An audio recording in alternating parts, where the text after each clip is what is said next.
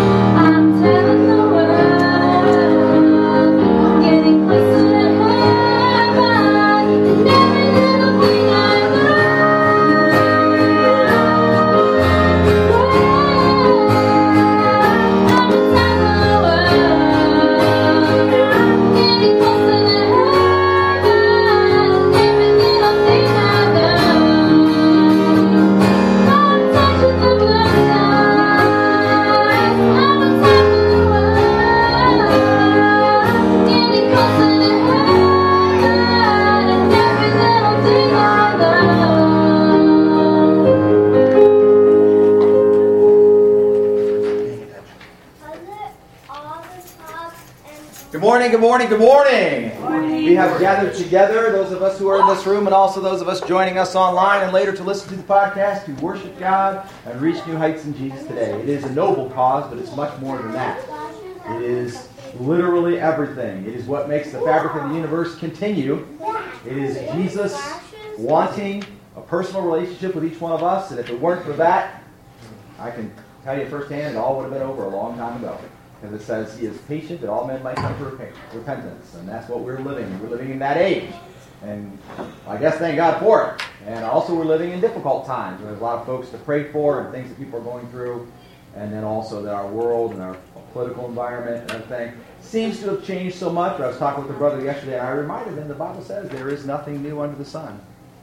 So what we're seeing today, even though it may seem odd, there is nothing new under the sun. It is not new. All these crazy things have happened before, even in this combination. You might even think, no, this is new because of certain things that didn't happen before at the same time.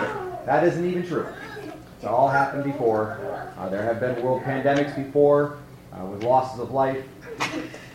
I don't know how they compare, but tons of losses of life. And there have been depressions and recessions and economic struggles. And there have been persecutions, much greater persecutions against the church than right now exist, although there are some pretty strong ones going on. But there have been much greater persecutions against the church than we have seen in our lifetime. So all of this is not new. It is a continuation of his great story.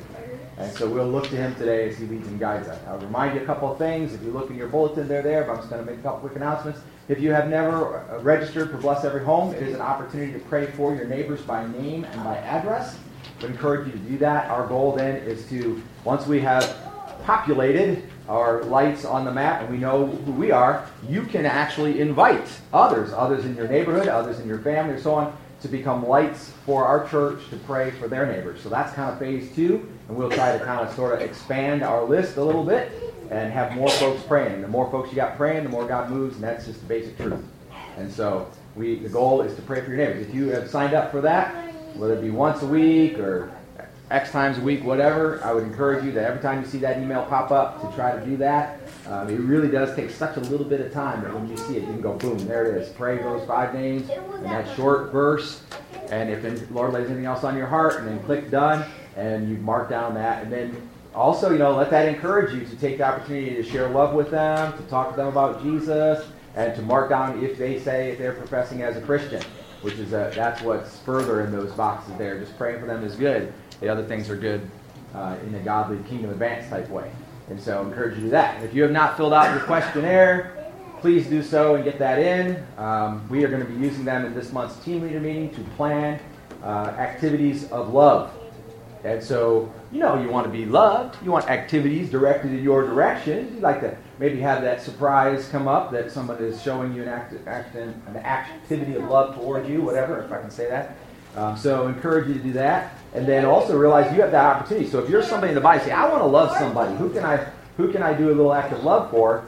You can reach out to me or to your team leader, would be the easiest thing. So it'd be somebody else on your team, or to Brother Tony, and we can get you so-and-so's favorite movie is this, or so-and-so's favorite candy bar is this, or whatever, and then you can buy something that goes along with that, or you can make something, because that's cheap. If you're not sure about what you can make, I actually bought a book this week that's in a 3-ring binder. It's like this thick, and it's 5-minute gifts. They're crafts is what they are. 5-minute gifts. So in 5 minutes you can make a craft. Then every single one of them is really cool because I scanned through the book. And you can make somebody something very inexpensively out of stuff that you have at home, but a long line of theme of something they like. There's lots of ways. Send a card in the mail. That'll cost you about 50, 60 cents these days. You can drop it off to their house if you have their address, or you can give it to their team leader to take care of it, or you can give it to me and I'll take care of it. You want to send it anonymously, that's fine. Point is, they will know us by our love for one another, so let us love one another. I'll be encouraged to do that. And then also you'll note in your bulletin that there are a couple of games groups that do run. If you or anyone you know, there might be somebody in your neighborhood, somebody in your family, somebody that you just are talking to on the job, whatever, and you find out that they're a role player or they like to play board games or card games, whatever. That is an outreach tool that we have as a church that a lot of places do not have. And so you can say to them, hey, we have a Christian games ministry at our church. Once you talk to them, and obviously we're not trying to lead people to games, we're leading people to Christ. But it's a great opportunity to get them plugged in with a Christian environment. A lot of times people sit around and play card games, board games, stuff like that. They get into saying or doing things maybe that they shouldn't. Because if they're not saved, that's just the way things go. So whatever you use it in a way that doesn't honor God if you're not saved. And so Christians who are in that environment are oftentimes struggling. If you find a Christian and they want to play those games and they want to come to a Christian games group, it'll be like a warm bath or a cool shower on a hot day for them. It'll be like greatly relieving to be able to play with people that they don't have to worry about going in that direction. And so that's an opportunity. And some of those are listed in the bulletin, but then we would start others if need be to make room for people. And I will say that the role-playing games generally are limited to teenagers and up. So younger children, if they play like only like a one-time deal, just a for fun thing, that kind of thing. But teenagers and up are allowed to play, and generally speaking, because it can be challenging to stay focused for 4 hours or whatever if you're not ready for that. Okay, and then we're praying. Heard a positive report about Carrie's bump surgery. She called it surgery, so I'll use that word. She said it went pretty well. Has anybody heard anything different other than that after that? Okay, that's all I heard on Thursday was that it went pretty well. And all the bumps were removed and all the brains were left behind, which she was grateful for because she said she has a slight shortage in that area, so she can't get any up. I didn't say that. So she was grateful that they all still work in the same way that they did previously. And then, pray for some of our others who are still distancing because of concerns about COVID like that, moving toward vaccines, and each person has to pray about that and do it the way that God would want them to do it at the time that God wants them to do it, and so on. And so, I remember Miss June, who's not really been able to fellowship with us on Sundays in quite a while because of that. I think she's been here maybe one time in 6 months or more, 9 months. So she's, remember her, maybe send her an encouraging word or something. And then also Perry and Stacy, they're yearning to get the vaccine primarily because they have compromised immune systems, and so does her parents, and because they want to get back into the kingdom and do things for God. And they feel like that would be. Now, I'm not saying that's the best way to do that. That's each person's call, but the bottom line is they told me they can't wait so they can be free to do what God wants them to do, and they feel restrained from doing that. So just pray for them because their heart is aching, and that would get them back out and about, or that's how they feel they'll get back out and about. So, and then maybe others. Mary Kay is another example. Frank is going through some stuff, and he's not with us again today. And so just pray for him, and maybe others that are on your heart. Is there someone, not that you'd call their name, if there's somebody else that's on your heart, if you're thinking of somebody who needs prayed for, we'll call that an unspoken request. Just raise your hand. All right. Praise God. Okay. Let's pray. Hey, Dad. Sorry, love offering. Oh, yes. Beginning today, I apologize. Beginning today, we are taking up a love offering for Brother Steve Long, who has retired. He has retired. And the Association of Churches would like to make a donation basically for him and his wife to have a nice retreat, and you'll hear a little bit more about it next Sunday. I didn't want to do that this Sunday because I was wrapped up in the Word until literally like an hour before I got here, so that was not a high priority for me. But the bottom line is right now we are taking up a love offering for Brother Steve, so we're asking that all members and regular tenders give something, and you give whatever you feel the Lord would lead you to give, and if that means it's a few cents. If you go scrounging in the car for a change in the seat or in the couch, that's fine. If you ask somebody, or do a little chore or something, make a little money, we're asking all members and regular tenders to give a little something to that.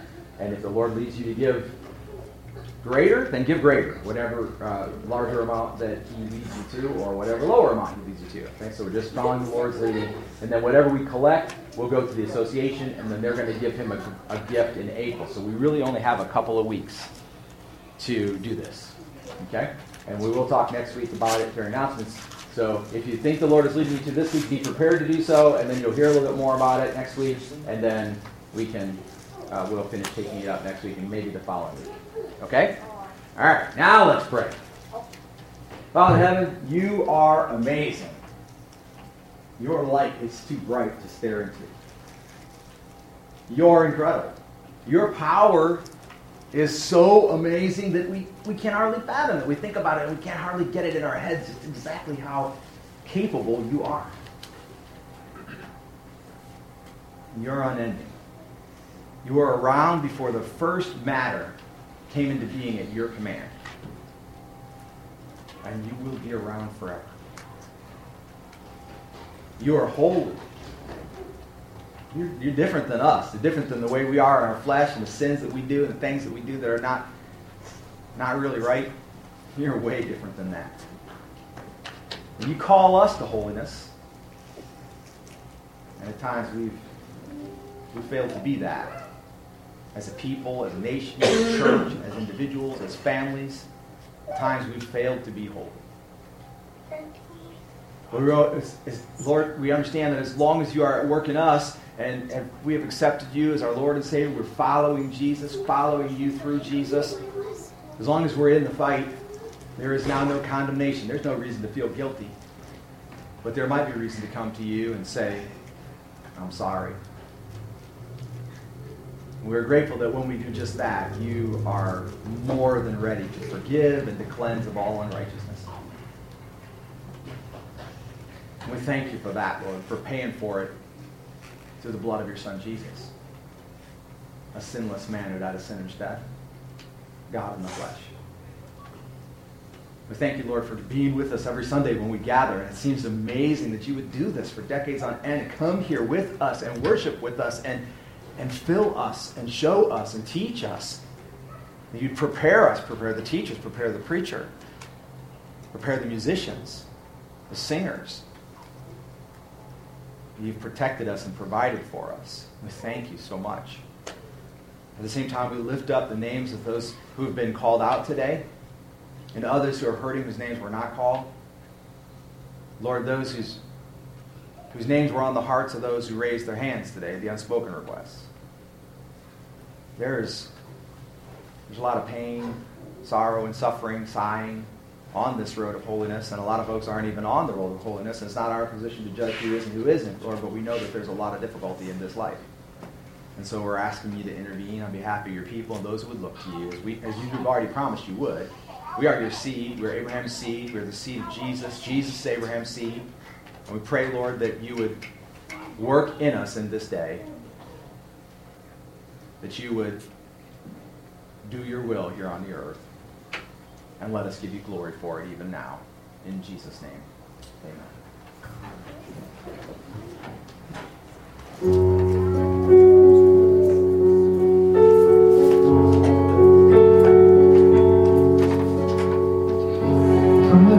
Of heights to the depths of the sea, creation's revealing your majesty. From the colors that fall to the fragrance of spring, every creature unique in the song that it sings. Lord, explain it, indescribable.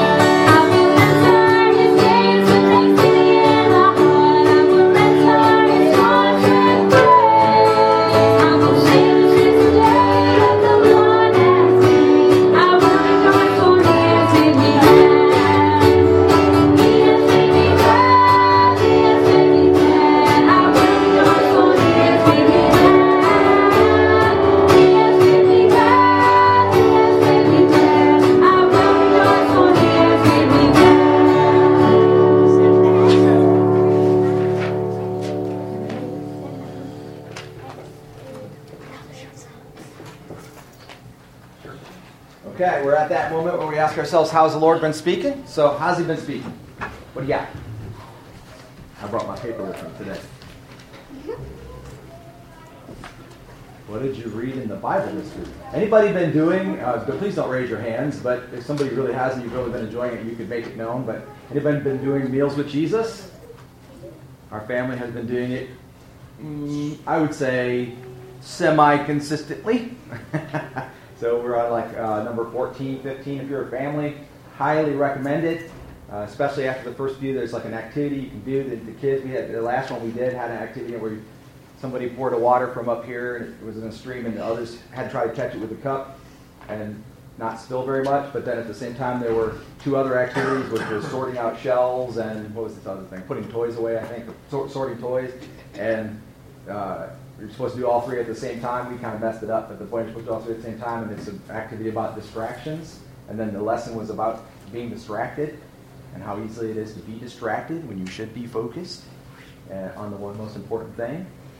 From Mary and Mark, pretty good stuff, so I recommend that. If you didn't get a copy of it, they were provided to you for free by your pastor, and so if you don't have a copy and you want a copy, please see me. I still have about a half dozen left, something like that. If you know a Christian family who would actually do it, I'll give them one. Glad to do it. Okay? And if you're an individual, you can do it. You won't be able to do those little nitty-gritty activities, but you can still do it. There's a lot to be learned. So. All right, I'm going to read a story real quick. And then you got one too? I'll go first this time. You always go first. I was kidding. All right. In the days of the Great Depression, a Missouri man named John Griffith was controller of a great railroad drawbridge across the Mississippi River. One day in the summer of 1937, he decided to take his 8-year-old son Greg with him to work. At noon, John Griffith put the bridge up to allow ships to pass and sat on the observation deck with his son to eat lunch. Time passed quickly. Suddenly he was startled by the shrieking of a train whistle in the distance. He quickly looked at his watch and noticed it was 1:07. The Memphis Express, with 400 passengers on board, was roaring toward the raised bridge. He leapt from the observation deck and ran back to the control tower. Just before throwing the master lever, he glanced down for any ships below. There, a sight caught his eye that caused his heart to leap poundingly into his throat. Greg, that's his son, had slipped from the observation deck and had fallen into the massive gears that operate the bridge. His leg was caught in the cogs of the two main gears. Desperately, John's mind whirled to devise a rescue plan, but as soon as he thought of a possibility, he knew there was no way it could be done. Again, with alarming closeness, the train whistle shrieked in the air. He could hear the clicking of the locomotive wheels over the tracks. That was his son there. Yet, there were 400 passengers on the train. John knew what he had to do. So he buried his head in his left arm and pushed the master switch forward. The great, massive bridge lowered into place just as the Memphis Express began to roar across the river. When John Griffith lifted his head, with his face smeared with tears, he looked into the passing windows of the train. There were businessmen casually reading their afternoon papers, finely dressed ladies in the dining car sipping coffee, and children pushing long spoons into their dishes of ice cream. No one looked at the control house. No one looked at the great gearbox. With wrenching agony, John Griffith cried out at the steel train, "I sacrificed my son for you people. Don't you care?" The train rushed by, but nobody heard the father's words, which recalled Lamentations 1:12, which is where it says, "Is it nothing to you all? Is it nothing to you, all who pass by?" I read that story and I thought, we got a lot going on. And some of it's God stuff, and some of it's just sort of like maintenance stuff. I mean, like how many people were actively talking with God while they were getting dressed or eating breakfast or whatever you did yesterday at about 4 o'clock. We got a lot of stuff going on. That train is roaring by. We must not miss the fact that God gave his son for that second too, for each moment. Some of the stuff that we're doing, there's no time for that. We should be all about God stuff instead. How about you, Brother Tony Tate? Got a word? Yeah, so All right, let's hear it. it's been, Lord, sometimes He just tells me, you're going to go do this, and this is what you're going to do. So, okay, so I'll do it. So, I've been saying the word glorious, no matter what it is, and the mask on my face, I'm trying to say it louder and louder, but people say good morning, I say glorious morning. I'm waiting for someone to say, what do you mean glorious? Because, it's snowing out, it's a terrible day. It's like, what's so glorious about it? It's just the idea that it's glorious because of what God has done. No matter what, our lives, it doesn't dictate what God has already done. The authenticity, the author of life, they gave us a new life. They gave us life again. It's just so glorious. And it was funny, I was talking to my daughter, and it started up when I was talking to my daughter. Sometimes I think the greatest talks I'm talking to my daughter or my son, and had a conversation, and my niece said something to her, and she was kind of sad. I said, why are you so sad? It's not even real. Like, she told you something you didn't even do. I said, you don't need to believe in something if it's not true. It's like if I come up to you and say, you're a banana, I don't think you'd ever be upset ever because you're not a banana. And in my conscience, the Lord was just being my conscience at that moment, I was like, but if I called you a banana like 1,000 times, you'd probably believe it. And so that's what I did. Like, okay, if I say glorious, a lot of it, maybe I actually believe it myself. The hard part is I don't believe it. God Himself, He is glorious. The angels call out, holy, holy, holy, who He is, and it's us, our circumstances, His life itself that we forget, who we are and reminded of just what God has done. The other thing I thought about was, I guess it's like it's funny, there's three things that, one has been popping in my head for years, and it's actually been the greatest thing ever. My brother one time said this line, and I thought I would never ever think that would ever be a survival line, but it really has been, because he told me one time, he goes, when you drink water, you need to swish it in your mouth, and it says it keeps you hydrated. And I didn't my brother told me this 10 years ago. I'm like, why would you tell me such a thing again? I was like, but for the last 10 years, because it's so hot in my factory, I get dry mouth all the time, and so this swishing this water has actually kept me just to be able to get through the day. It's seriously, this one little thing that was spoken over years ago, all the things I can remember, that is the greatest tip I've ever had. It has kept me on the long run. And then there's just these two things, I just ask you too, what has the Lord been speaking to you? Something to think about. He usually speaks to me through movies. I don't watch as many anymore, but I just thought this was awesome. There's 2 lines. I'm not going to tell you the movie. You're going to come back and tell me later. I'll play a game where you think these came from. But what movies do you think these came from? Here's the 2. You can't tell me now, you can tell me later. But here's one. And a lady says this. She says, I had to do what is right, even though my heart felt that, I had to do what's right, even when my heart doesn't feel like it. That's the one line. Another line was, this one's easy because we're going to say it, but still good. But they said, Asgard's not a place, it's a people. I thought that was so cool. And, it's really, really cool to think about it. And that's what I want to go off. Asgard's not a place, it's a people. It's not really, what we have and what we can do and all. It's who people are. It's who they're supposed to be. It's really not a place. And God doesn't look at the earth and say, wow, I created this amazing thing.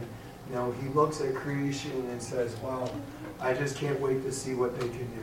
I just can't wait to see what the world is capable of. Of course, we sin before God, and then it's but He still reaches in and says that I still want to see what this world is capable of. And so, what a glorious day today. Something to think about. Amen. Anyone else? Marky?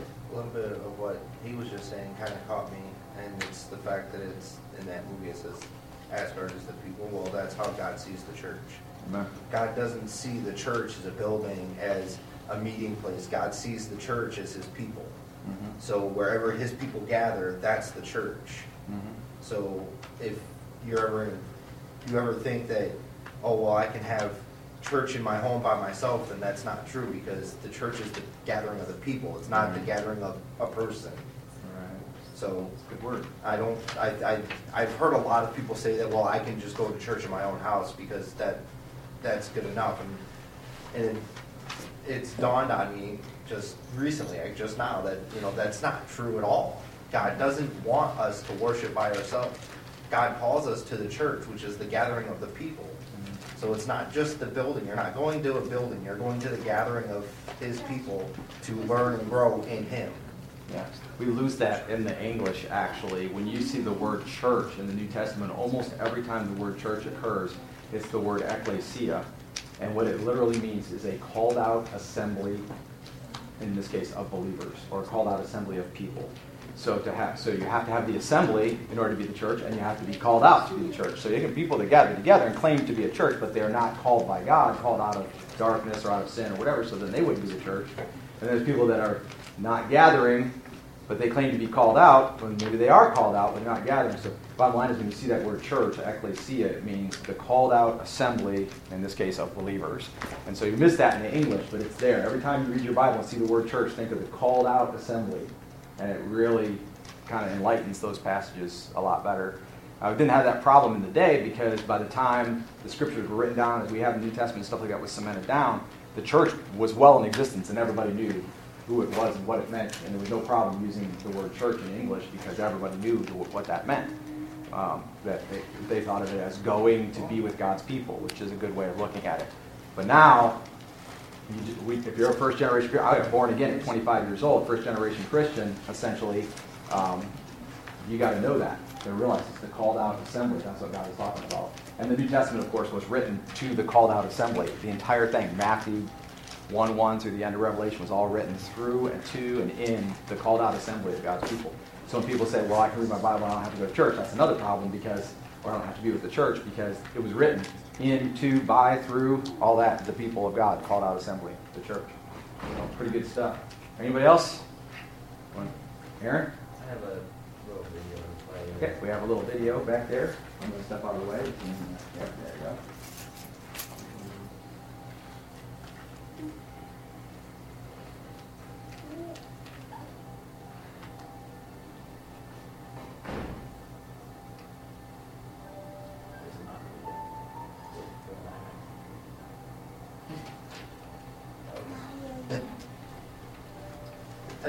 Hang on, technical difficulties.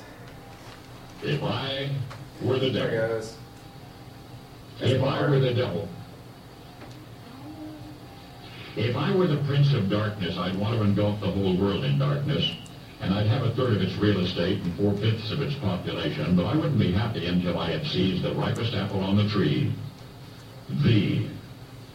So I'd set about, however necessary, to take over the United States. I'd subvert the churches first. I'd begin with a campaign of whispers.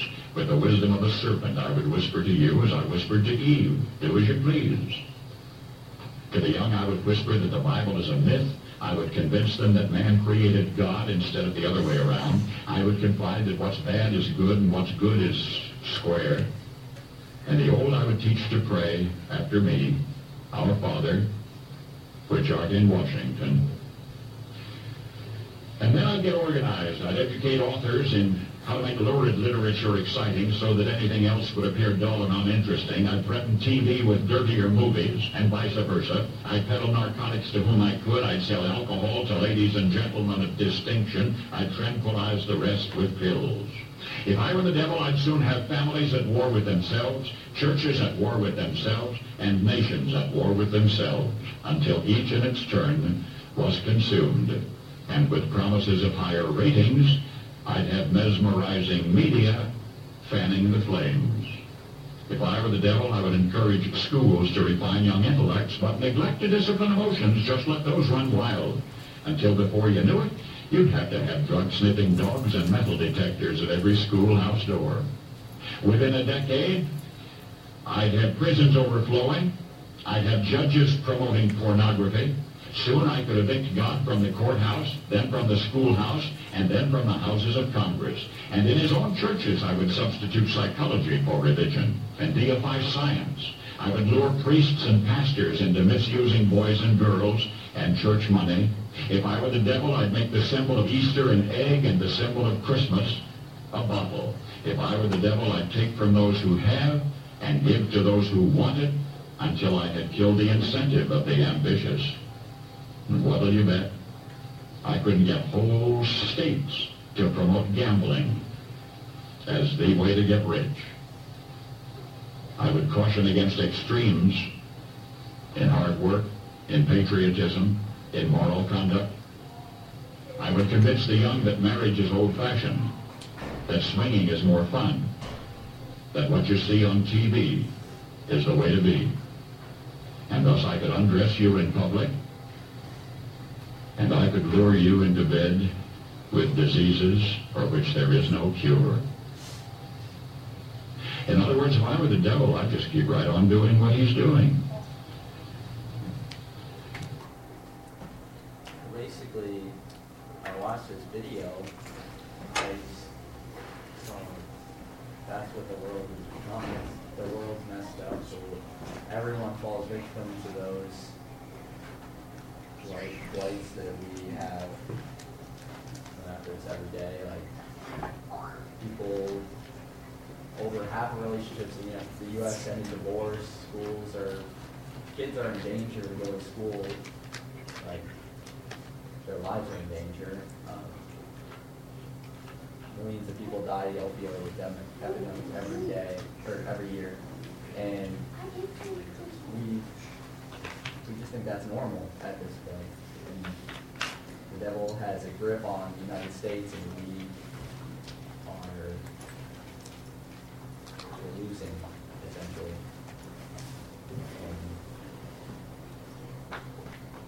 And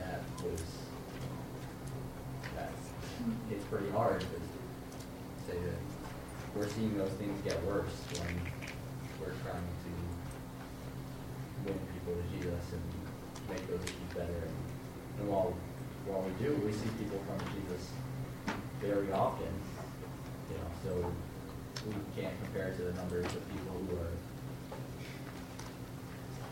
falling away from Jesus and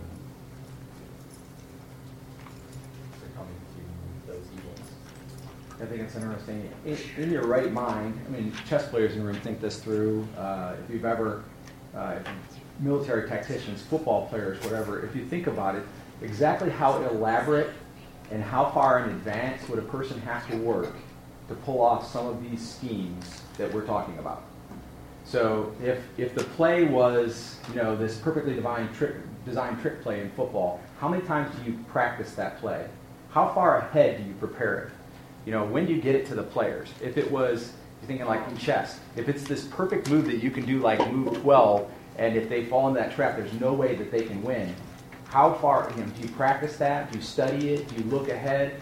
The plot that has been enacted, for example, in certain, and I'm not trying to be kind of slandery or anything like that, but in certain areas of our society to teach young people a progressive, liberal, non-conservative, non-biblical, non-godly method of living, that plot is not new. It didn't start recently. And if it started generations ago, then who started it? It wasn't my dad or my granddad, right? Because it was already well afoot by then. It's obvious that it was the enemy. It's obvious that it's spiritual in nature, and it's obvious that it's evil spirits backing this ploy to win people away from what God calls us to be. And if you know that that's the case, then you also know that no human being one-on-one is sufficient to go against the devil. If you want to say that's so, but it isn't. It's not Dan that's greater than he that's in the world, but he that is in me that's greater than he that is in the world. That plot began a long time before I was born, and the day I got saved, he lost his grip on me. He lost that battle. And it's the same for you. If you've been saved, he lost that battle for you.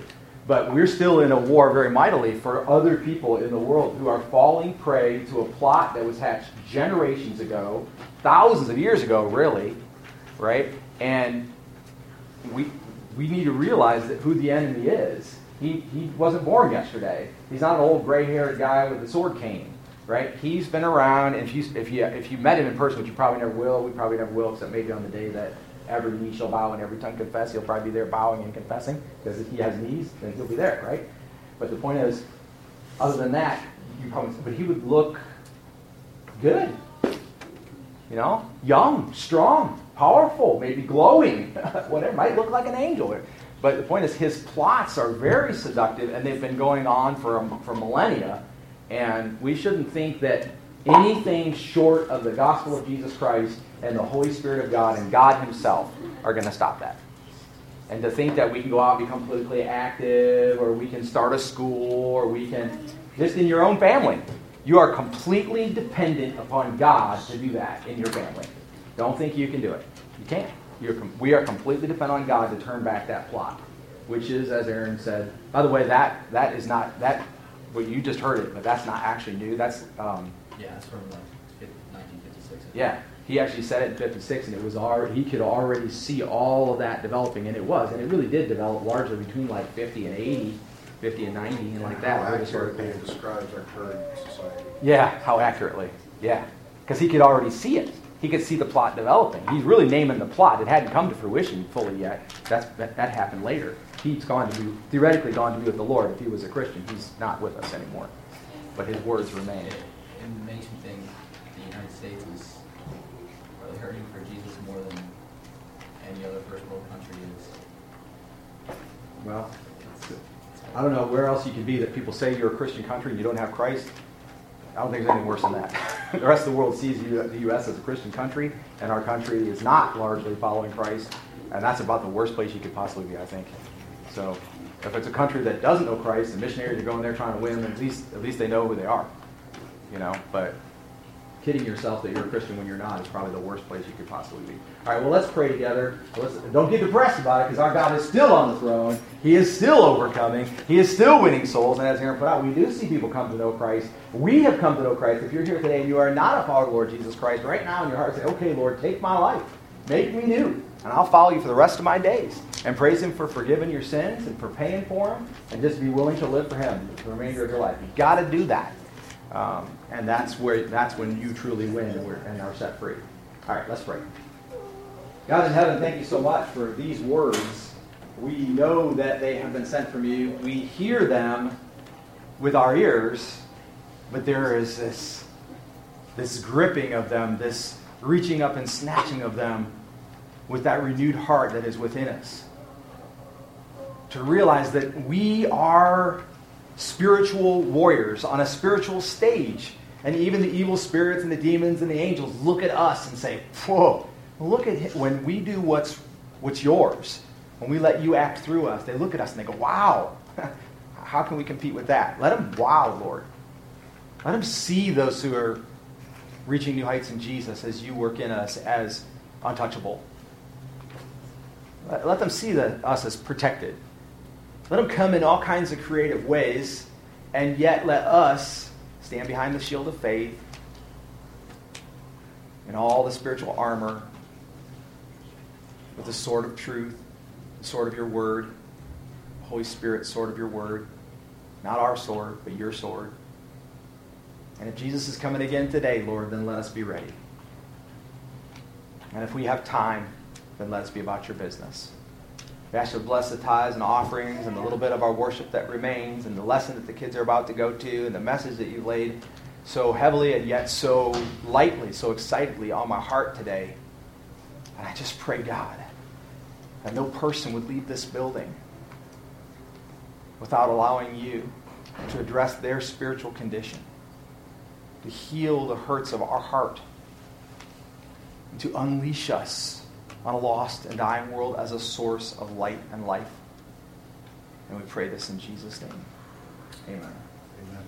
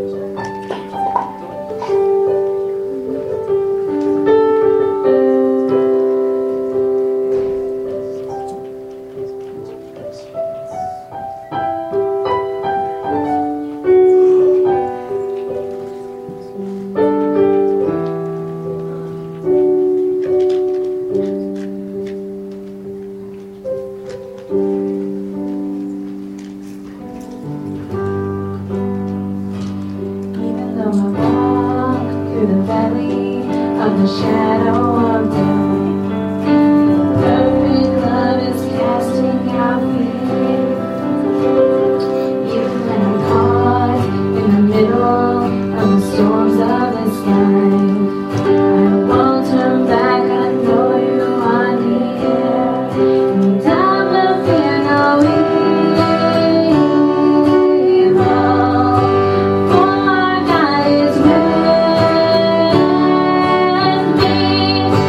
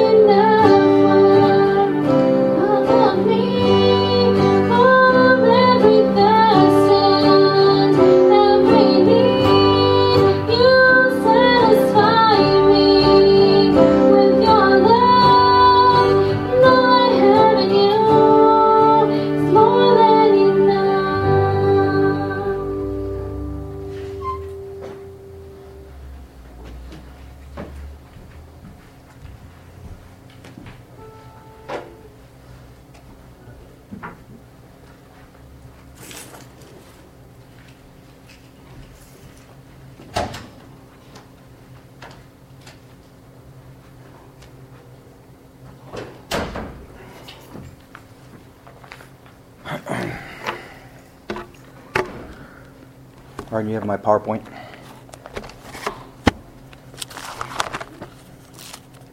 Somebody get it up.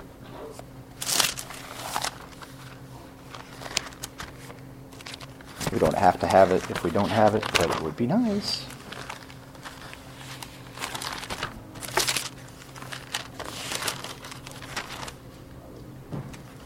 Okay, we'll look for it in the meantime because we can use it again later if need be. I shared it with you via your email, if that helps in any way. Yours and Josh's and Aaron's. All right, so as you realize, I'm sure, we are at the end. Today marks the end of the sermon series on the circumcision. The conclusion of this, it's called Renewal, the Conclusion of the Circumcision is today's title. And so briefly, I want to go, just very, very briefly, like 2-minute briefly, I want to go back over so we make sure we're on the same page. We started with cut wear unfair. The Jewish people, the Israelite people, were circumcised in the flesh, the foreskins of their penises, and that was very painful for them and would theoretically lead them to obedience as a faith move and that kind of thing. We are cut rather in a spiritual way, circumcised of the heart, if you will, or circumcised in the spirit. Second sermon was on spirit over the letter, and so now we were learning that this word, albeit good and meaning truth and life and leading to truth and life, that now we are led by the Holy Spirit of God and cleansed by the Holy Spirit of God and circumcised by the Holy Spirit of God rather than by this word. Okay? Then we went into freed by it, and we talked about the things of Christianity, things of the kingdom, things of God that actually make us free. You remember we talked about living for an audience of one, not following quote-unquote rules of faith so much as following the truth. Okay? And then last week, RJ brought us a sermon called Life Done Confidently, and some of that essentially was, without dismissing any portion of it, was that you can only live confidently in God. That our confidence should be in God, and you can only live confidently in God. And to be confident or self-confident without God is almost like a spiritual suicide. And it's not a good thing at all. And so that was the sermon series to this point. And now we're going to kind of sum that up and bring it to a conclusion as we talk about the renewal from Scripture. Okay? And we will use as our text for the day Colossians 2, the chapter 2 through 3:17. And we'll come back to that in a moment. But first, I want to talk to you about how most people think life goes. Our best understanding of the way life actually works when it comes to personality or decisions. Okay? So the first thing is what's called admissions. So people admit certain things are true. When I was going through school, for example, for a while I admitted that evolution was true. That's what my teacher said, and I kind of went, yeah, I guess it kind of sort of makes sense. But at the same time, I had kind of admitted that God might be real. And so we admit things, and we kind of go, makes sense. And that's pretty much the first stage of making a decision in your head. The second, if you will, then is belief. Admissions first, belief second. So if something that you admit to be true then takes on shape for you, and you begin to believe it. So-and-so told me that my boyfriend was cheating on me, and you go, well, I don't want to admit that that's true, but I better check it out. You check it out and find out, yes, indeed, it was true.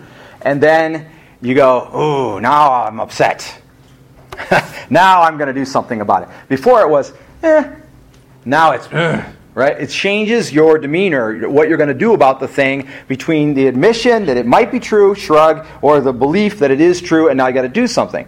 And then the final step, if you will, and this is where Christians sort of tend to hang their hats, and it's where we try to live our lives, although I think from the text we're going to see today that it isn't the best place to actually be, so we're going to stand corrected by the Bible a little bit, but it's convictions. Convictions then are, you take something deep. This matters to you.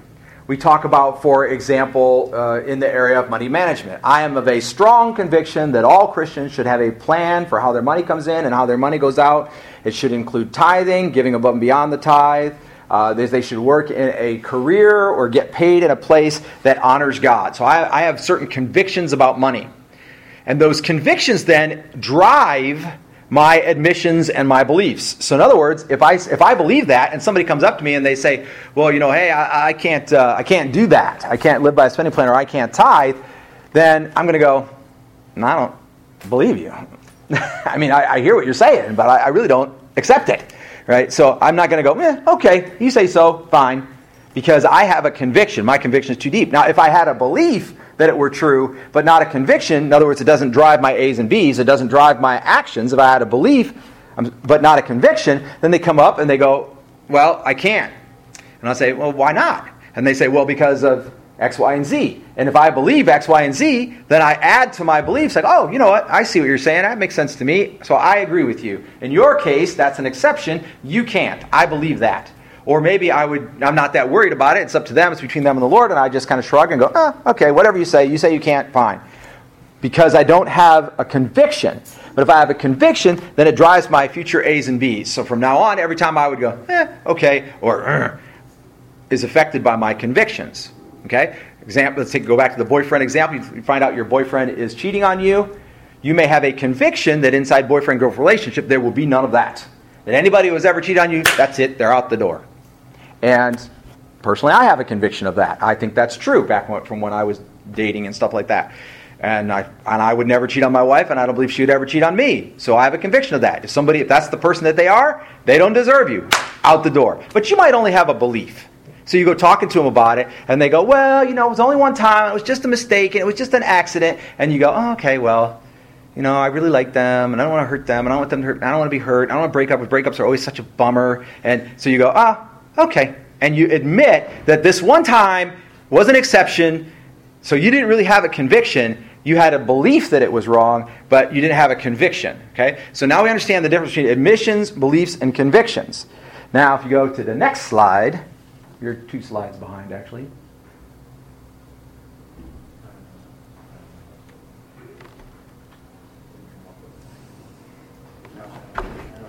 Press the right arrow. I did press the right arrow. It's not going.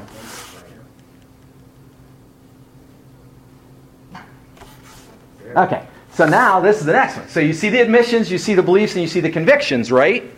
But there has to be a transition. People are not stagnant. Like I admit this, I believe this, and I'm convicted of this, and it's always going to be that, right? People are changing. They are growing based on their circumstances. They learn more. And we see that a lot in Scripture. You read something in Scripture, and you move it from that could be, to I believe that, yeah.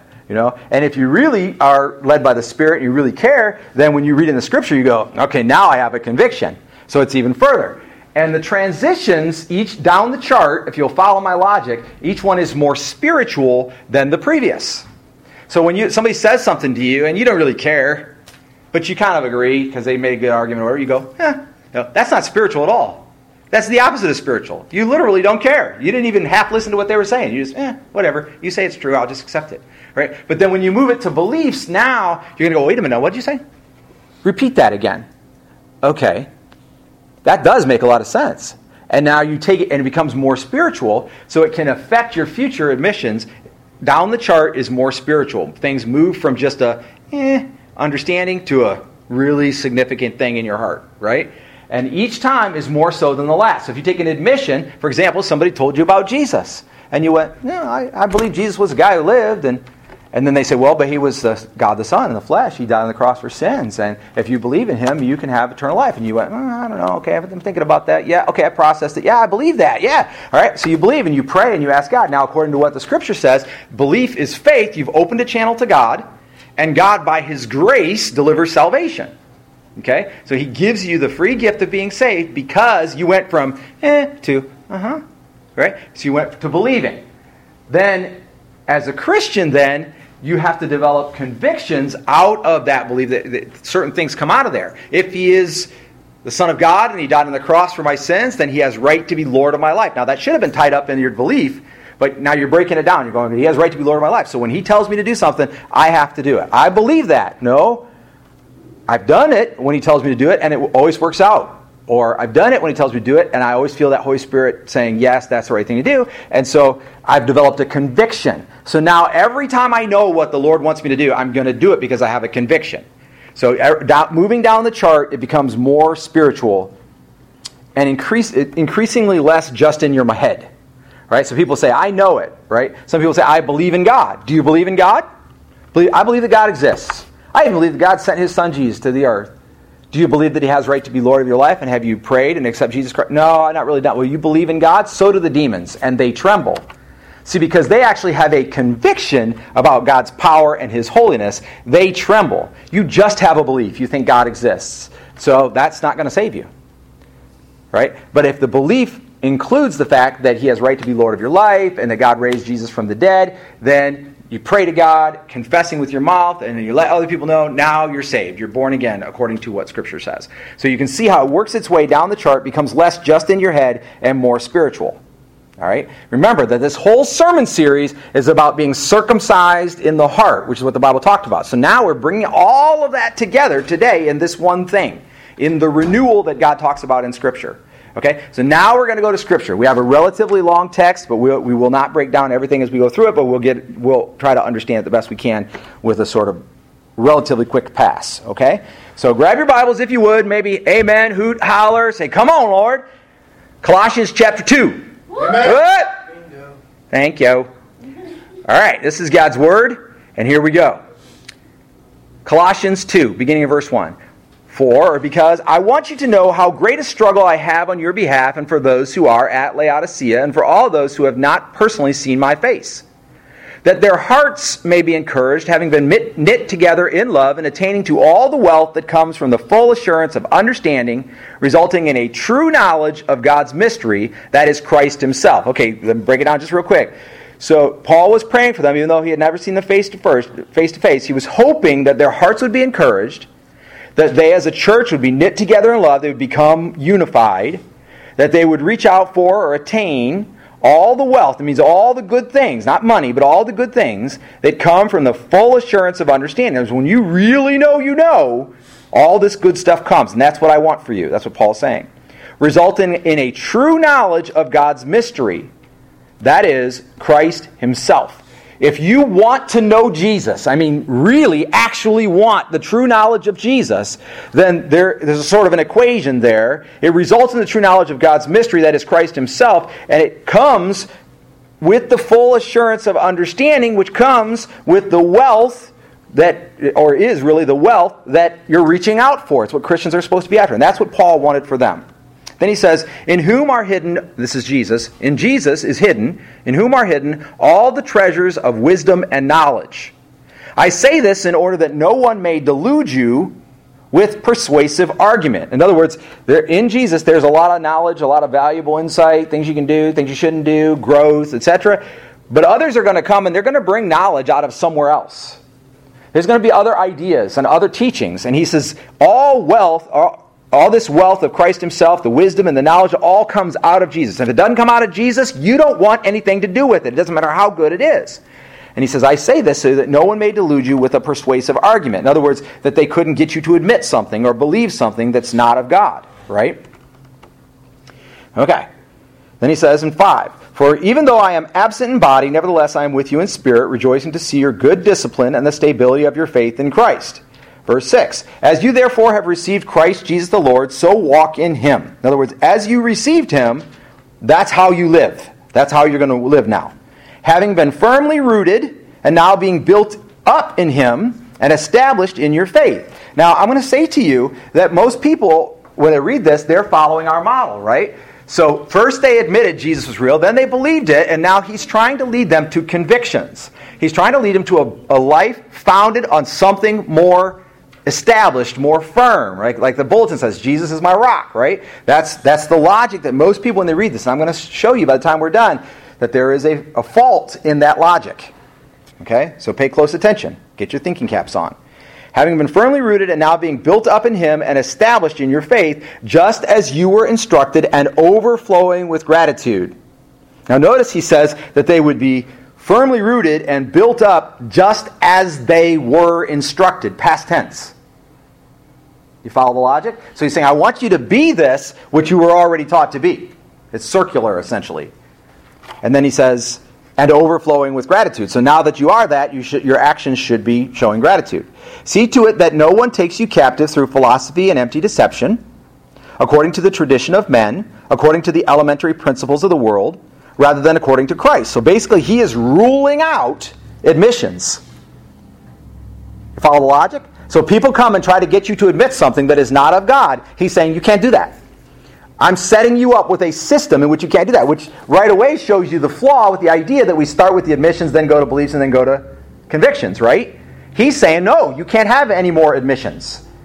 That's what he said. See to it that no one takes you captive through philosophy and empty deception according to the traditions of men, according to the elementary principles of the world. So people are going to bring in other teachings that are not specifically of God, and you cannot have any admissions, rather than according to Christ. So somewhere Christ comes in. Now, if you could say, I'm going to be facetious for a second. If you can say, I have an admission that comes out of Jesus, then you could have admissions, right? But what's the problem with that?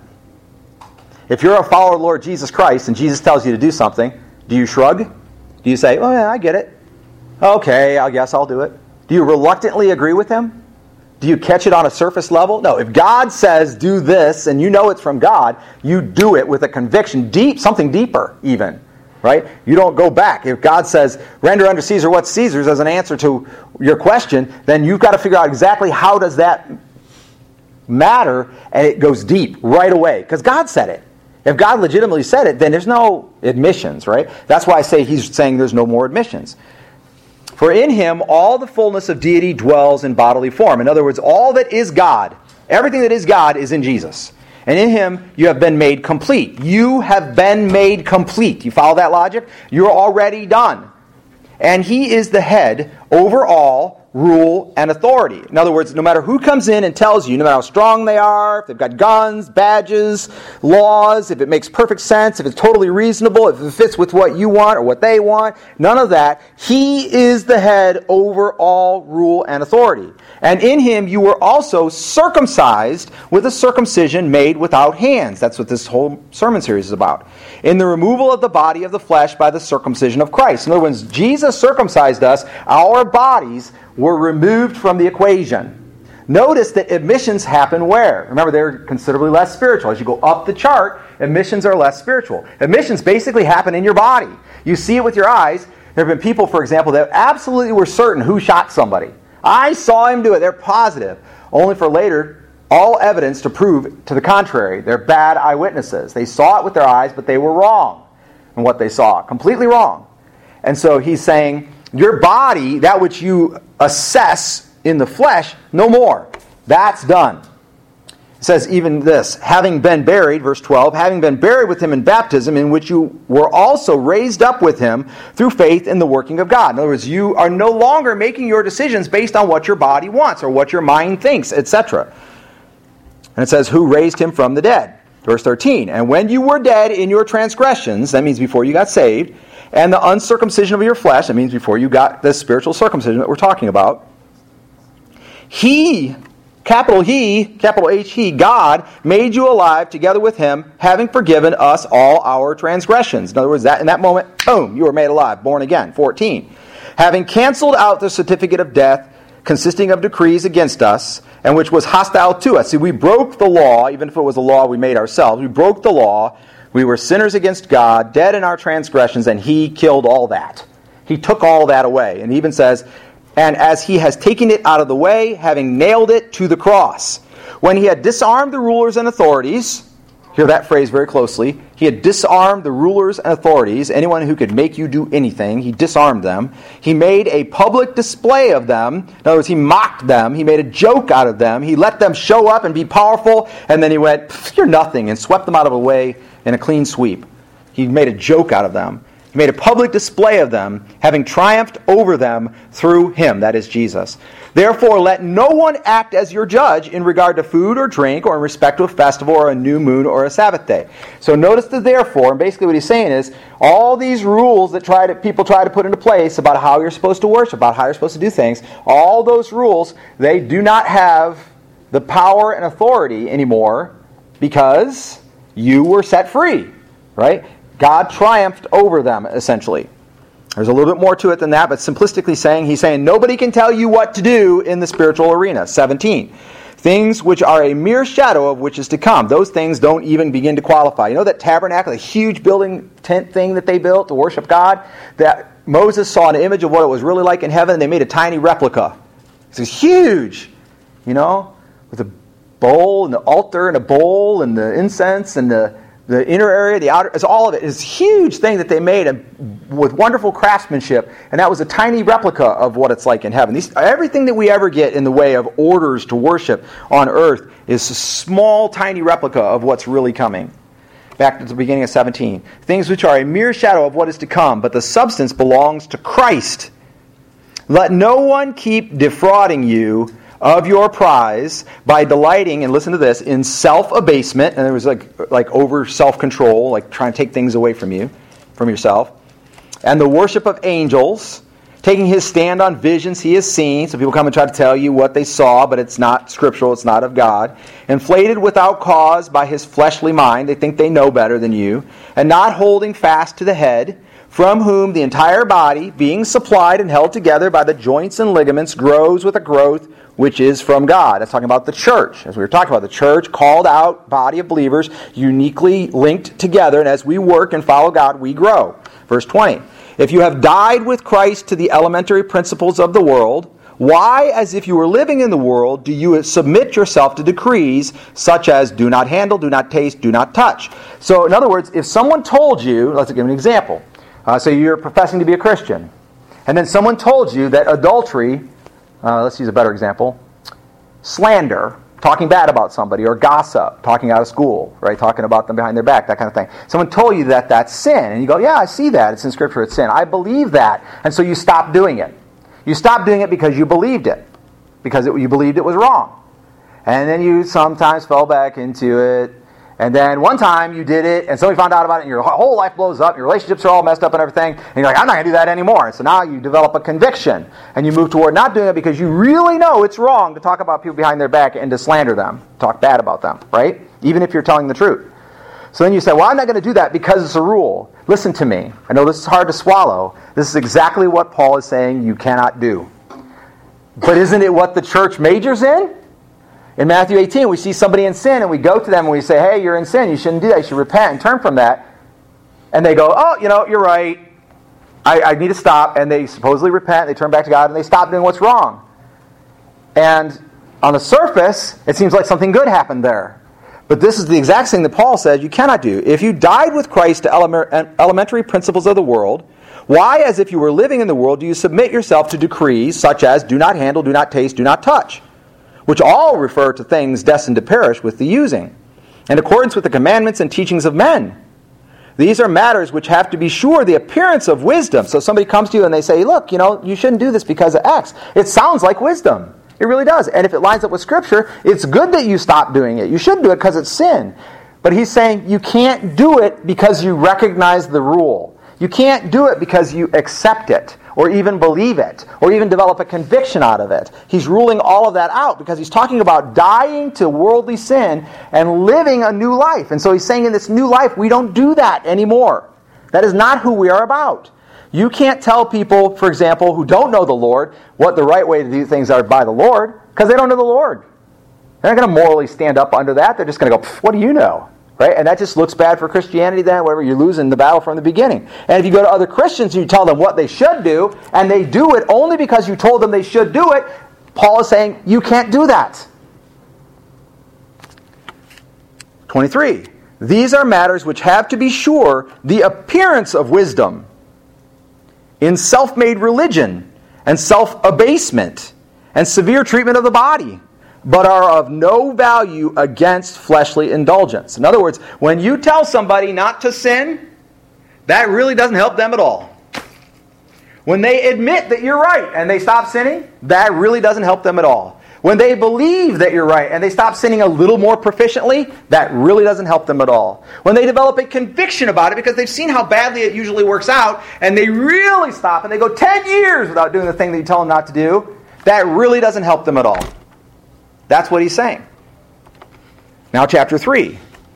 If you will, let me just title this The Alternative. If then you have been raised up with Christ, keep seeking the things above where Christ is, seated at the right hand of God. Set your mind on the things above, not on the things that are on earth. That verse right there could probably be the life mantra for any Christian. Set your minds on the things above, not on the things that are on earth. For you have died, and your life is hidden with Christ in God. In other words, if you are about anything that's going on down here, if your life is about anything that's going on down here, good, bad, or ugly, then your life is about the wrong thing. So if your life is about sports, if your life is about games, if your life is about hobbies, if your life is about money, if your life is about your wife or your husband or your school, if your life is about those things, then your life is about the wrong thing, because your life is actually hidden in Christ with God. And so you're creating for yourself, with the pieces left over that are not in Christ, something that looks like life. And the way people do that is they admit certain things, they believe certain things, they come up with certain convictions. This is why the power of God is not in that process, because they're starting at the top, working down, becoming a little more spiritual. We talk about progressive sanctification, which is a biblical term that means that you're making progress in becoming more holy. Progressive sanctification. And we call progressive sanctification admitting, then believing, then convictions. And if you've got strong convictions and you're living them out, you have progressed more than you might otherwise have, or more than somebody else has. Yeah, there you go. Somebody else has. And he is saying that's just not the way it works. Your life, the total of your success, is already hidden in Christ with God. And so as you try to pick up the pieces and admit things and believe things and become convicted about things, realize you're really working with something less than what God really has in store for you. A little bit more. 4, when Christ, who is our life, is revealed, then you also will be revealed with him in glory. Therefore, consider the members of your earthly body, in other words, that means the parts of you, consider your parts as dead to immorality, impurity, passion, evil desire, greed, which all amounts to idolatry. See, if we took a command that says, don't do anything immoral, or don't do this because it's immoral, or that immoral act is a sin, and we followed it because of that, that would be wrong. That would be starting with an admission, moving to a belief, moving to a conviction, and moving away from immorality. But actually what he says is, rather, just consider the members of your earthly body as dead to immorality, impurity, passion, evil desire, and greed, which amounts to idolatry. In other words, you can't do it not because you know it's wrong, but because it's not who you are. Verse 6, for it is on account of these things that the wrath of God will come, and in them you also once walked when you were living in them. In other words, the opposition of God. God opposes those things. And, to be clear, you can't not do those things because God opposes them. So you can't not do something immoral because God will punish you. That's called sorcery. God hates sorcery. Right? You can't not do something immoral because of the bad results it will have in your circle. Because that's called hypocrisy. Right? We used to be in those things, but now we died to those things and have been raised again, and our life is in Christ with God. Verse 8, but now you also put them all aside. Put these things aside. Anger, wrath, malice, slander, abusive speech from your mouth. Do not lie to one another, since you laid aside the old self with its evil practices. Again, the old self is laid aside. All that stuff went to the side. 2 Corinthians 5, right? All old things have passed away. We don't not lie because lying is wrong. We don't lie because that's not who we are. And you would be, at best, working under the model that we have been working under so far, which he's describing a different model, isn't he? You'd be admitting that lying is wrong while continuing to do it. Then eventually you'd say, well, I now believe lying is wrong, and you move a little more away from it and get a little spiritual help. Then you move even further away to convictions, and you mostly stop, but you're still doing it a little bit. And getting a little more spiritual and a little more spiritual. But no little more spiritual efforts will ever get you to where you're actually trying to go, or if you're already a Christian, where you're actually already at. Okay? So beginning in 9, he says, do not lie to one another, since you laid aside the old self with its evil practices, and have put on the new self, who is being, here it is, renewed to a true knowledge according to the image of the one who created him. I'll say it again. The new self is being renewed to a true knowledge according to the image of the one who created him. And then verse 11, which might be our key verse for the day. A renewal in which there is no distinction between Greek and Jew, circumcised or uncircumcised, barbarian, Scythian, slave, and free man, but Christ is all and in all. In other words, it doesn't matter where you came from, how messed up you are, how bad the things you did were, how much money you have, what your clothes look like, what your skin looks like, how old you are, how young you are, whatever. When you encounter this, this is available to you. And so, as those who have been chosen of God, holy and beloved, put on a heart of compassion, kindness, humility, gentleness, and patience, bearing with one another and forgiving each other. Whoever has a complaint against anyone, just as the Lord forgave you, so also should you. In other words, you should forgive anyone that you have a complaint against. Not because it's the right thing to do, but because that's the new you. And beyond all these things, put on love, which is the perfect bond of unity. And let the peace of Christ rule in your hearts, to which indeed you were called, one body, and be thankful. Let the word of Christ richly dwell within you with all wisdom, teaching, and admonishing one another. Now this starts to talk about the activities of the church. With all wisdom, teaching, and admonishing one another, with psalms and hymns and spiritual songs, singing with thankfulness in your hearts to God. And whatever you do in word or deed, do all in the name of the Lord Jesus, giving thanks through him to God the Father. End of story. It does go further. It talks about families and how husbands should treat their wives and how wives treat their husbands, and talks about people working like workers and slaves, and all that's all in there. But the bottom line is you already see the pattern that God has laid out for us. Okay, next slide. Next slide. That was that slide. Okay, here we go. So here we are again. Here's our model, right? We have the admissions at the top, shrug. We have transitions. It's a little bit more spiritual, belief. We start to apply it and do something about it. Transition, a little bit more spiritual. We develop convictions, and now that affects our future admissions and beliefs, and we're gonna live that out because we have a conviction, right? And for the longest time as a Christian, this is what I've been told is basically success. The more convictions you have, and the more you live out your convictions, the more successful you are being as a Christian. That is progressive revelation. When I talk to an old guy who's been a Christian for 50 years, and he talks to me about how he finally, after 20 years, got around to reading his Bible every day, I realize I think to myself, he developed a conviction that he should read his Bible every day, and he finally started doing it. So maybe someday I'll get there too, right? So that's the image that we've been given of Christian growth. It's wrong. It is fundamentally flawed because there is something below convictions or above convictions, depending on how you want to look at it. But the next step then, what Paul's talking about, is the circumcision of the heart. Talking about a renewal that comes from the inside by the Holy Spirit, being born again at salvation. Talking about living water, as Jesus talked about, saying, the living water will fill you up. He who drinks from this well, that is me, will never be thirsty.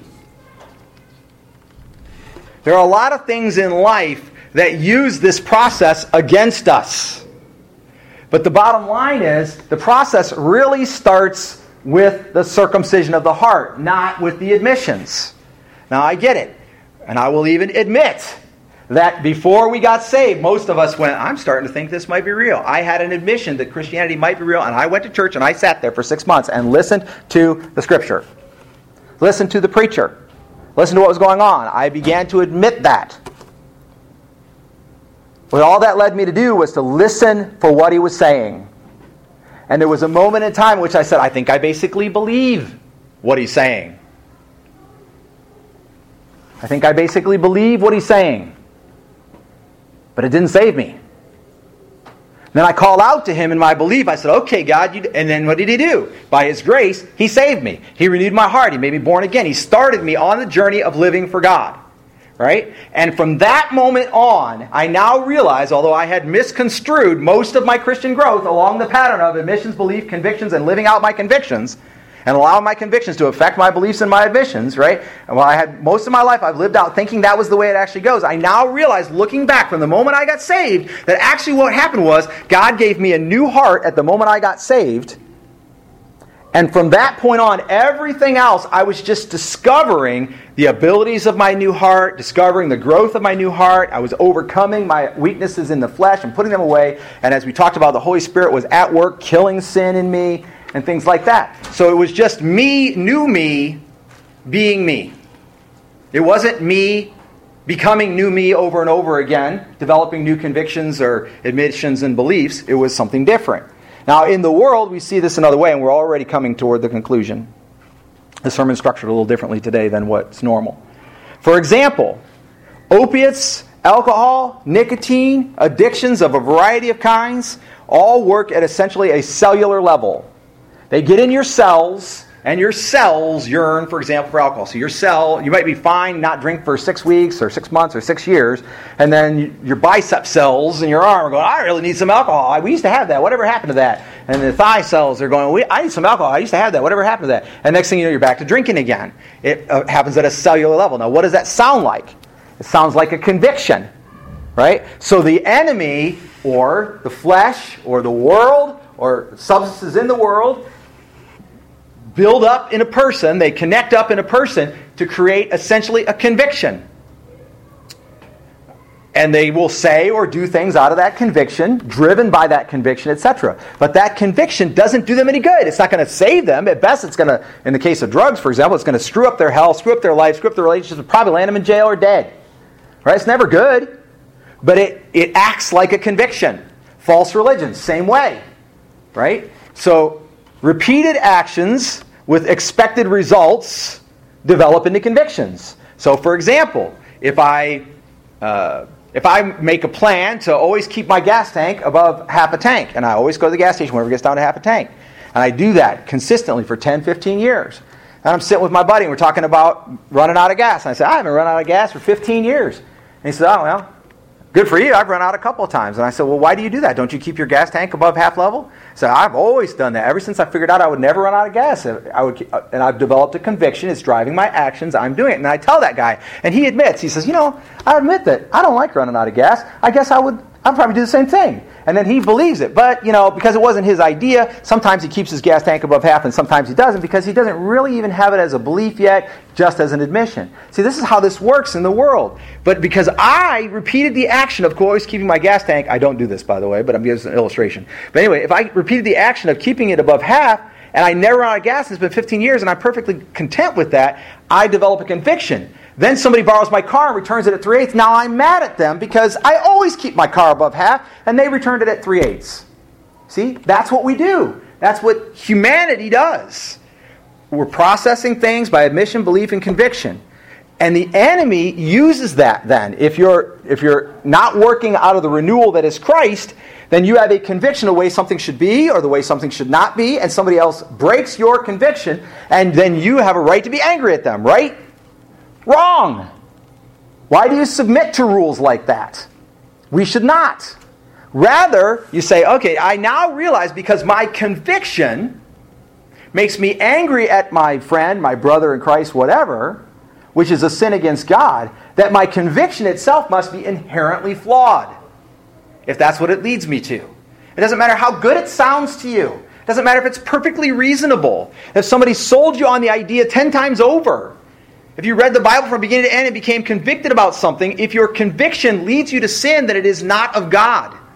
And that's how false religion works. That's why we have religions over the world that have millions of people in them, because they have children, and their children are very passionate about, and they teach their children wrong ways, and so on, and then the religion continues to grow.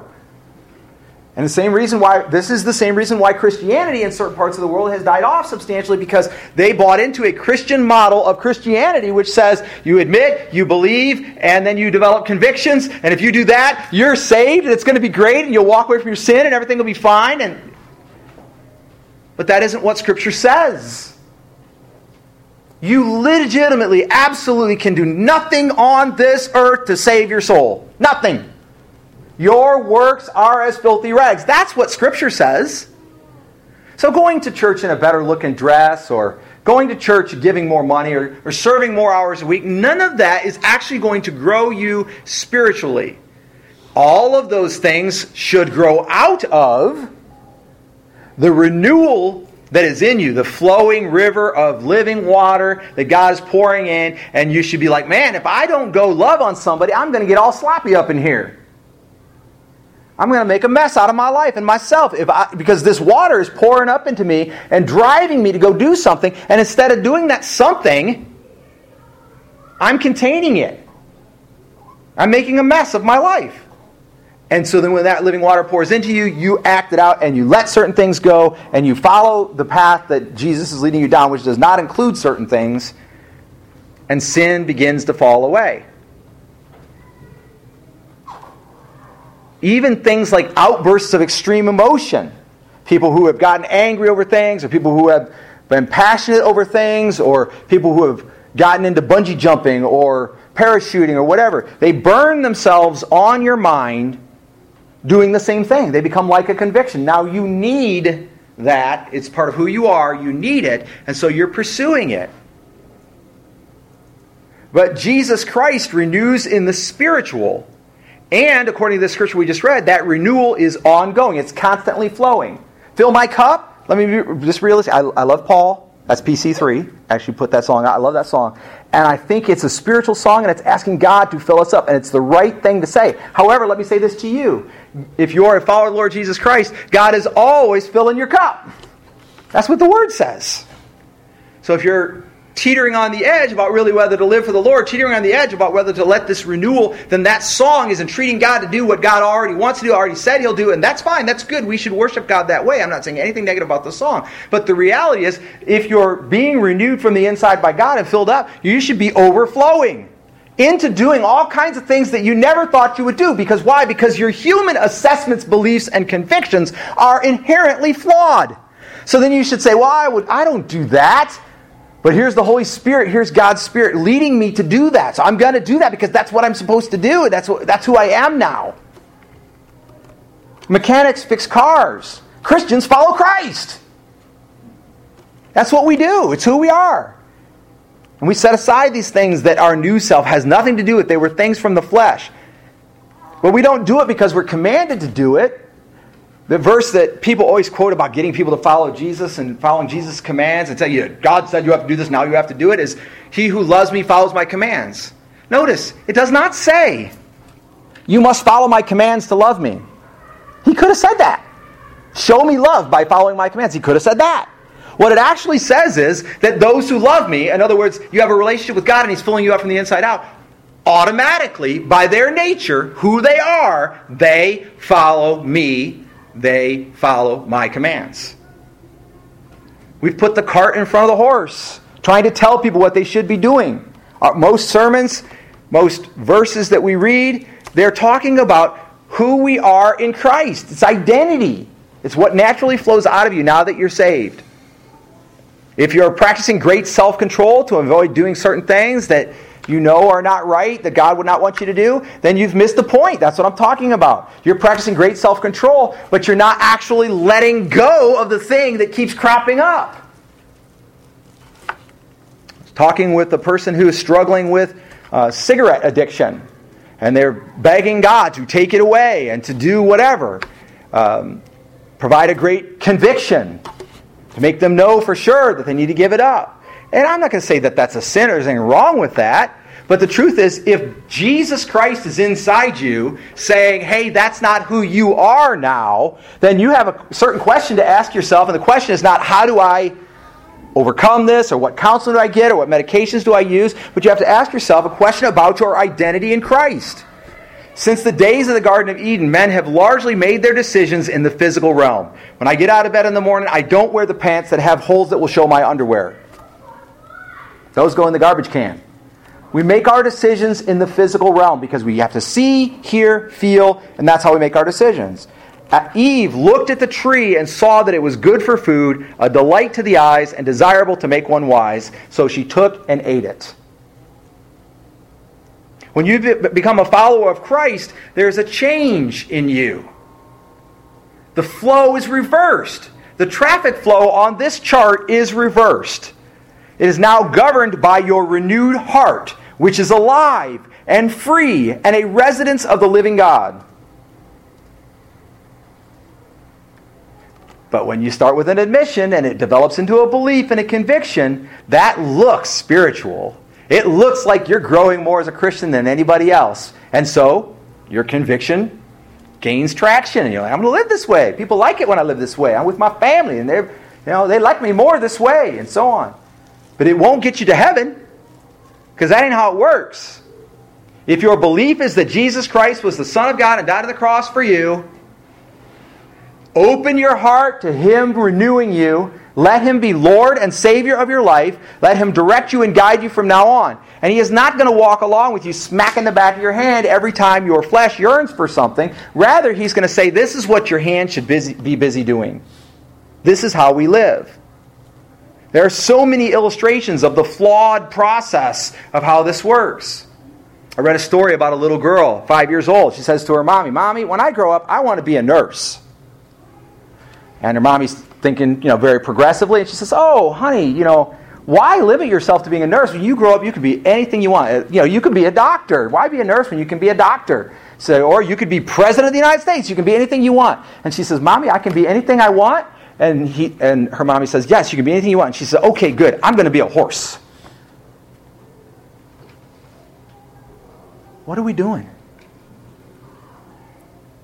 We've forgotten that no one less than the God of the universe is tending the affairs of your heart if you're saved. Would you ever take the hand of the sinless man who died on the cross and put his hand to immorality or idolatry or adultery, fornication? Would you ever use the sinless hand with the scars or the spikes still in it to work your phone to pull up a picture of a naked woman? Or to type a nasty social media text with the F word in it? Would you ever use Jesus' hand to do that? Your life is hidden in Christ with God. There's nothing less than what we're doing. And I'm not asking you to develop a conviction or to follow a rule. I'm not asking you to believe that certain things are wrong that you do. I'm not even asking you for that. God is not asking for that. Rather, the Holy Spirit inside you is trying to shape you into the person that you now are. Stop picking up the pieces of the old dead you and trying to make them better. Rather, ask yourself, who am I now? And in the case of the illustration of smoking, for example, does the current you smoke? Does Jesus you smoke? Would you ever take the hand of Jesus with the nail scar still in His hand and reach out and take a cigarette and have Him put it to your mouth? Would you ever do that? Well, if you would never do that, then you know that the new you doesn't do that. But if you'd say, well, He doesn't care, and I'm not preaching against smoking, you have to decide. If you say, well, if Jesus was alive today, he'd probably smoke himself. If that's what you believe, then you deal with it with God. Not my part. I'm not going to tell you not to do it. But what I will tell you is that the Holy Spirit flowing up inside you is leading you to a set of behaviors, a personality construction that is different from who you were before you got saved. We ask questions like this. We say, what should I do? Wrong! Stop saying, what should I do? Stop thinking, what should I do next? And I'm really hurting the business management side of me right now, because my great success in management is I keep a list of 3 things that I should do next in my head. And I do that one, and then I do that one, and then I do that one. And then I go back to the list of 50 or 60 waiting, and I pick 3 more. But we should stop saying, what should I do? That's what Paul was talking about. That's false promotions. It's making us look like we're more like Jesus, when in reality, apparently, we're not. We should stop reading Scripture as rules. That's the difference between the microscopic and the myopic. In the microscopic, you can look at something under very close detail and you figure out what it is. You go, oh, that's awesome. I can see the cells down there. And if you take a leaf off the tree, you can do that. But while you're looking in the microscope and looking at the cells inside that leaf, you'll miss the great big tree that's in the yard. And that's what we're doing when we say, the Bible says, well, I got to stop lying. Oh my gosh, I really got to stop lying. I'm really developing a conviction about that. I'm really going to have to stop. You're cutting short the fact that Jesus Christ does not lie, and it is nothing short of Him that lives in you. So let Him be in charge. And be busy doing the things that you're supposed to be doing, and there won't be any room for it. Feeling restrained. I can't do what I really want to do. I'm lusting after that boy or that girl or that media or that job. I want to spend my money just any old way. I want to feel like I'm alive. I want to go do something crazy. I want to change my life. Oh, but I can't because God won't let me. That's wrong. God lives in you so that you can have a life more abundantly. Whatever it is that you're desiring that's not of Him, you don't want it anyway. You only think you want it because you've accepted it You've admitted it. You even believed it. Instead, here's how the process actually works. Ask the question, who am I? Not what should I do, but who am I? Do I see me in Jesus doing this thing that I'm thinking about doing? Who am I? Or who is he? Take my illustration and use it if you want. Would Jesus, with his hand, do for you what you are about to do? And if he would not, then you shouldn't either. But don't ask yourself what you should do and what you shouldn't do, but ask yourself, who is he? And then, what is he doing in me?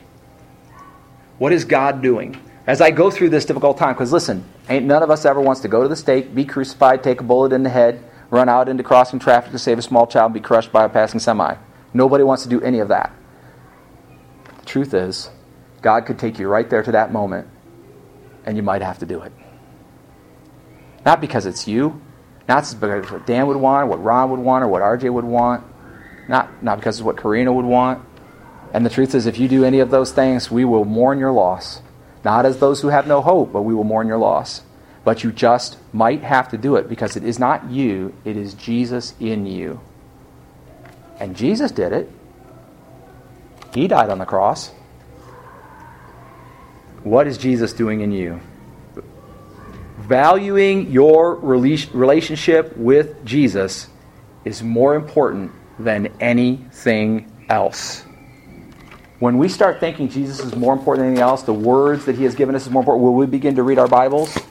Well, then we can stop saying you should read your Bible. Because the truth is, if you're not reading your Bible ever, you don't believe Jesus is more important than anything else. That's just the bottom line. You say whatever you want. One of the greatest quotes from our church history is when somebody said, if God ain't in it, I don't want nothing to do with it. If you believe if God ain't in it, you don't want nothing to do with it, you don't have time to block out in your schedule to take out the things of God and to put in something else. Because if God ain't in it,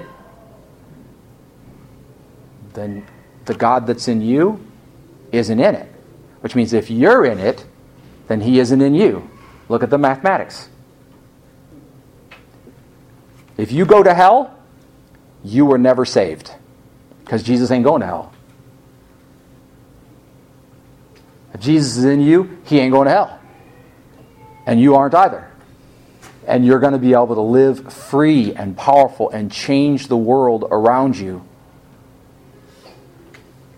If Jesus is in you, you're not going to miss the fact that God sent his Son to die on the cross.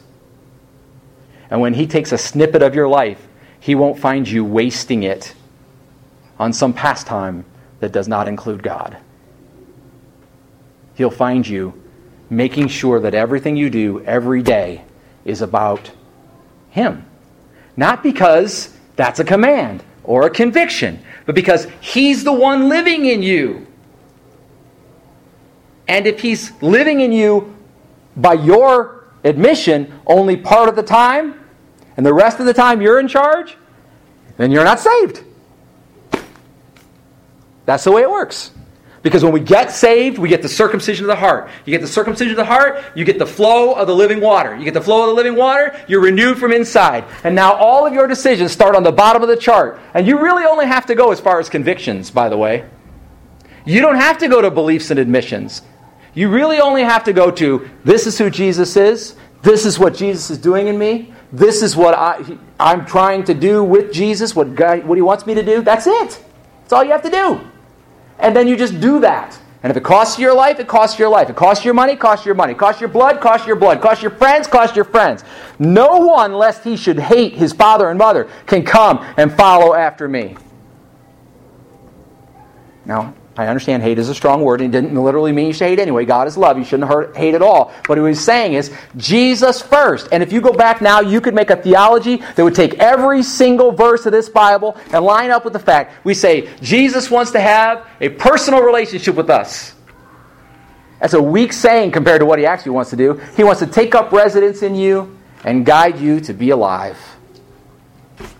Renewed. That's what I want. I'm tired of a Christianity that says, well, you got to admit it's true, believe it's true, be convicted, and do better. I don't even believe that anymore. I believe you got to let Jesus Christ take the helm of your life. He's going to live in you, and you're going to do what He would want to do in any given circumstance with what gifts He's given you, abilities given you, the mind He has. All of this is taking place basically in your brain until Jesus is in your heart. Then you can shut your brain down. So many times. Just a week ago, there was something I was going to do, and for an hour I debated with myself whether or not I should do it. For an hour. I felt like something was restraining me. I shouldn't do it. Finally, I said to God, God, what should I do here? And God said, just do it. And whatever happens, happens. Who cares? Why are you beating yourself up? So I did it, and it worked out fine. For an hour. I'm just a human being. You're a human being. Jesus is willing to live in human beings. Won't you let Him? Won't you live that way? And put that stuff aside, not because it's a command you're told not to do, but because it's just not who you are anymore. Let me pray with you and we'll be through. Father in heaven, I'm reminded of the scripture in the Old Testament where some of the Jewish sons went to a town, they wanted to unite and they wanted to have brides from the Israelites, and they told them they had to be circumcised. And so all the men in the town snipped their foreskins, and they were all down in bed for a few days, and then the Israelite sons were able to go in and kill them all while they were weak. And they used that circumcision as a weapon, and then they were severely treated because of it. They were not blessed. They were pretty much cast out from amongst your favorite people. And the truth is, Lord, I want people to be honest. I want people to be kind. I want people to love one another. I want people to be giving. I want people to be serving. And I want all those things for myself, and I want them for everybody around me, and all the young people, and people I've known for a long time, and people I don't even know yet.